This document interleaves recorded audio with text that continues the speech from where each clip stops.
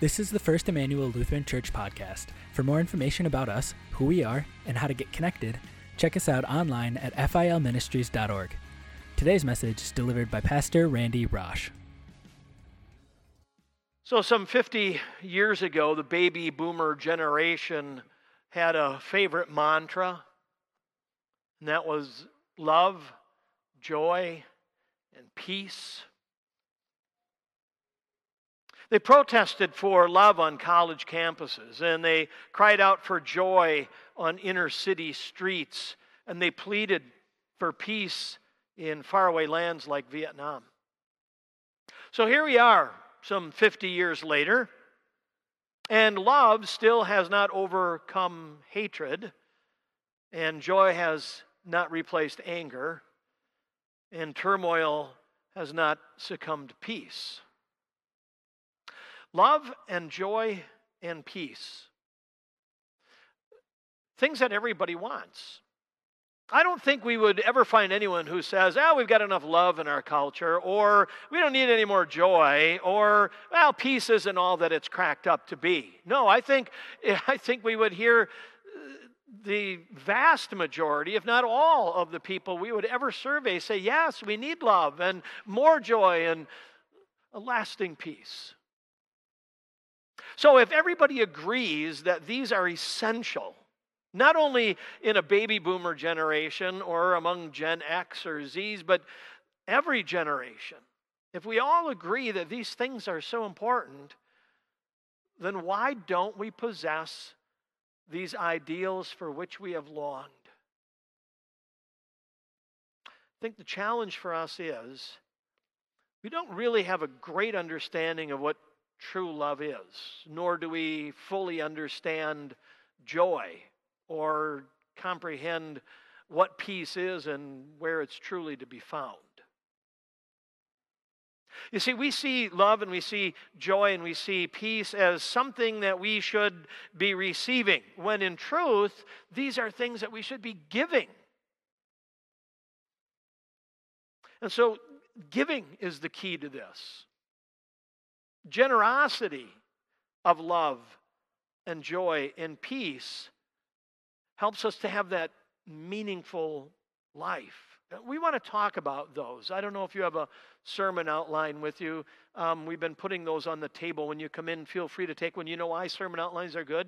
Because you can always tell when you're getting close to the end of the sermon. So let's start with love. We often see love as something that we receive. We see it as something that makes us feel good. And it's kind of sad that we boiled love down to a feeling. You know, I feel better if I've got a new suit of clothes, or I feel better if I'm driving that new car, or maybe that new hairstyle will be great. And how long does it last? Remember that hairstyle those of you who have hair, remember that hairstyle that you had like 25 or 30 years ago? Remember the other day when you saw pictures of it and you looked and said, oh my goodness, it looks like my head exploded. And then you turn to the person that you love and say, why did you let me do that?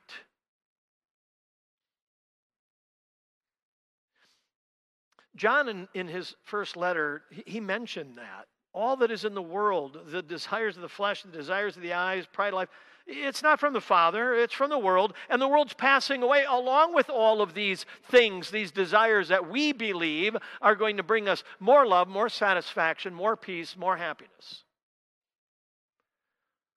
And the hairstyle is not the only thing that grows old. So do the clothes.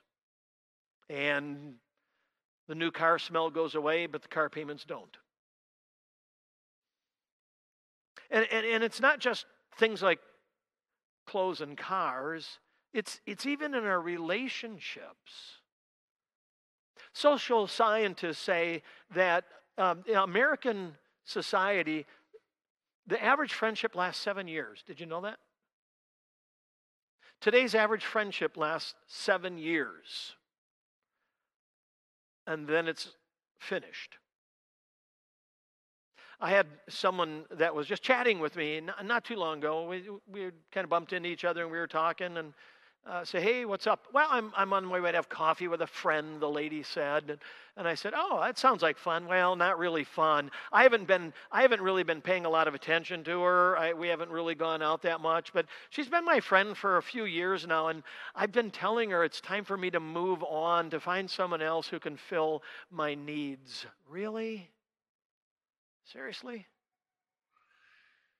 I don't want when we were younger, my mom had a little ditty she used to sing. I won't sing it for you. I don't want to ruin your morning. Make new friends, but keep the old. Anyone remember this one?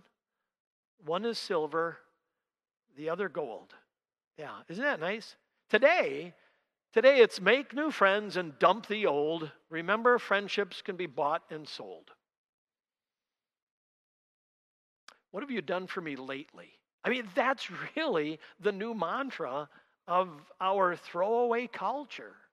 What have you done for me lately? It's a consumer concept of love. And I think that's why a lot of marriages struggle today. Boy, I can't tell you how many people have come into my office and said, Pastor, I just want you to know, you may not see us together because, my spouse just isn't doing it for me anymore. What do you mean? I just don't, they don't make me feel fulfilled.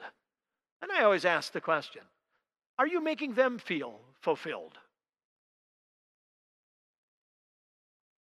You see, we all too often see ourselves as the target of love. What can you do to make me feel fulfilled? What can I get out of this relationship with you? And if you make me feel good, you make me look good, then I'll stay with you and I love you and I care about you. If not, it's time for me to move on. Now imagine, just for a moment, if you will, imagine if Jesus had that same concept of love. What if Jesus said, I'm going to love you as long as I think you're worthy of love. And when you don't make me feel fulfilled, then, I can just get rid of you and I can make a whole bunch more. Or what if Jesus said, I'll come down there and rescue you as soon as you prove yourself worthy of my love. But let's thank Jesus that he doesn't say these things. Instead, here's what Jesus has to say. He really gave out his mission statement when he said this, the Son of Man came to seek and save the lost. It doesn't say he came to seek and save the lovable, or he came to seek and save those who would embrace him and welcome him. No, he came to seek and save the lost, the broken, the hurting, the troubled, the sinful. Me and you. And that's why he could say, greater love has no one than this, that someone laid down his life for his friends. Do you hear it? Do you hear how Jesus is defining love? He's defining it as a sacrifice.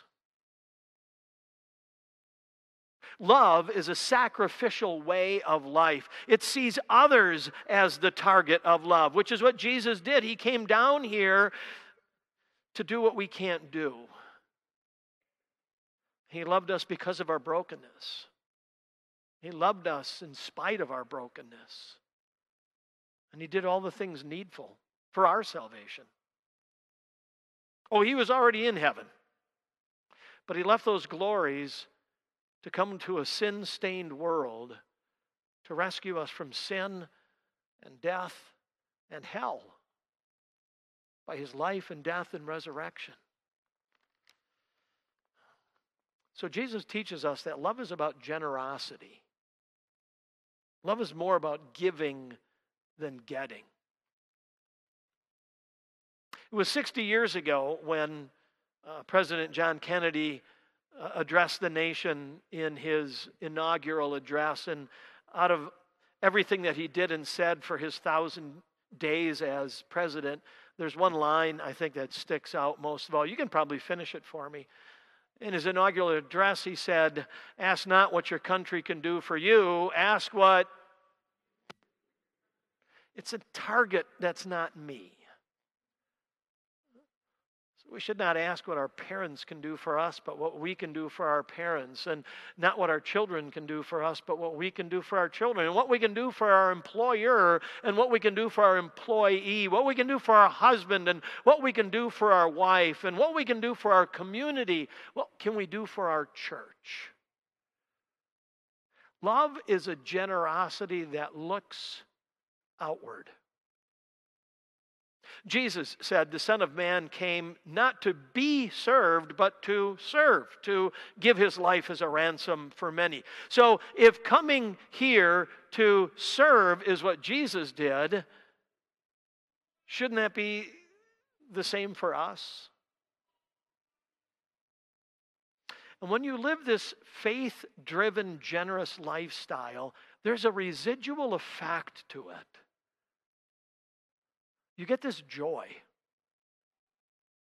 You can't help but be filled with joy when you live unselfishly. You cannot help but be filled with joy when you live beyond yourself, when you find that you've helped somebody else. You can't help but live with joy when you live generously. For the joy that was set before him, Christ endured the cross, despising the shame. For the joy set before him, what joy? Well, it wasn't the joy of being ridiculed and rejected by the people he came to save. The joy was not found in the thorn of the crown, or the whip of the Roman, or the nail of the cross. The joy was found in the target. You and me in a world that needed a Savior. So Jesus shows us that living generously requires sacrifice and an understanding of why we do it. So we sacrifice time going to the Milwaukee Rescue Mission to serve food because there are those who are less fortunate and need assistance.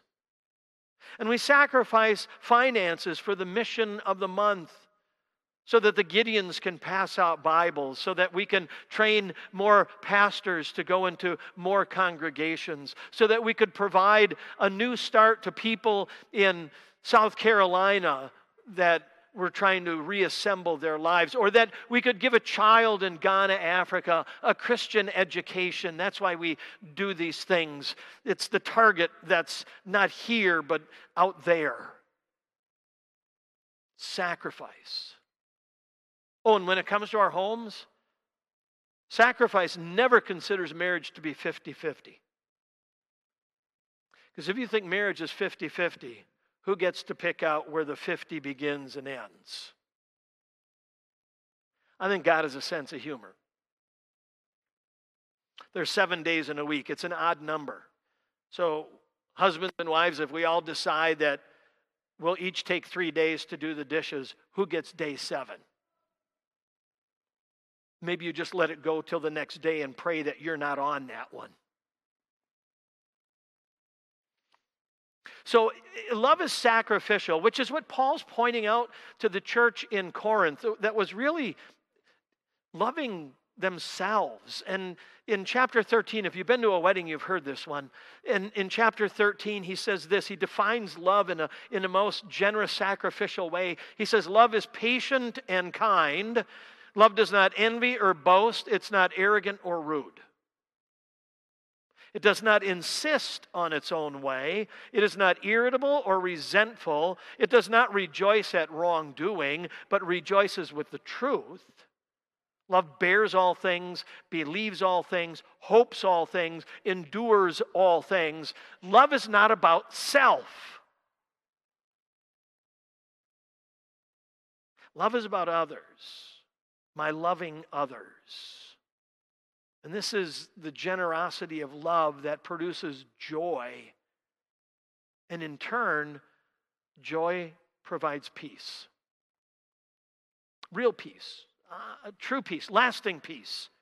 A peace that's internal, a peace that's not conditional on the circumstances that are going on around me, but the faith that lives within me. And I'll be up front with you, generous living can be challenging at times. It's not always easy. And that's because we do have to consciously put the needs of other people above our own, like Jesus did. And it means that we often have to love the unlovable, like Jesus did. But it's through this generous living that we have the peace of Jesus. So living and loving with the grace of Christ produces such a peace that it actually, Paul says, passes understanding. I mean, does it seem logical that if you think about others more than you think about yourself, if you care for others even more than you would care for yourself, humanly speaking, does it seem possible that you'd get joy and peace out of that? But we do. The more we give of ourselves, the deeper the peace that dwells in our hearts. The more we sacrifice, the greater the peace. So you'll notice that the title, the theme of this worship series is not the secret to meaningful living, because there's no secret about it. It's out there. It's in the gospel of Jesus Christ. All you have to do is look at Jesus and see what meaningful living is all about. You see, those who know Jesus understand that generosity comes from His love, which gives to us His joy and permeates our lives with His peace. And there's nothing more meaningful to life than knowing real love and true joy and lasting peace. Thanks for listening to this week's message. If you want to learn more about First Emmanuel Lutheran Church, visit filministries.org. We'll see you next week, and God bless.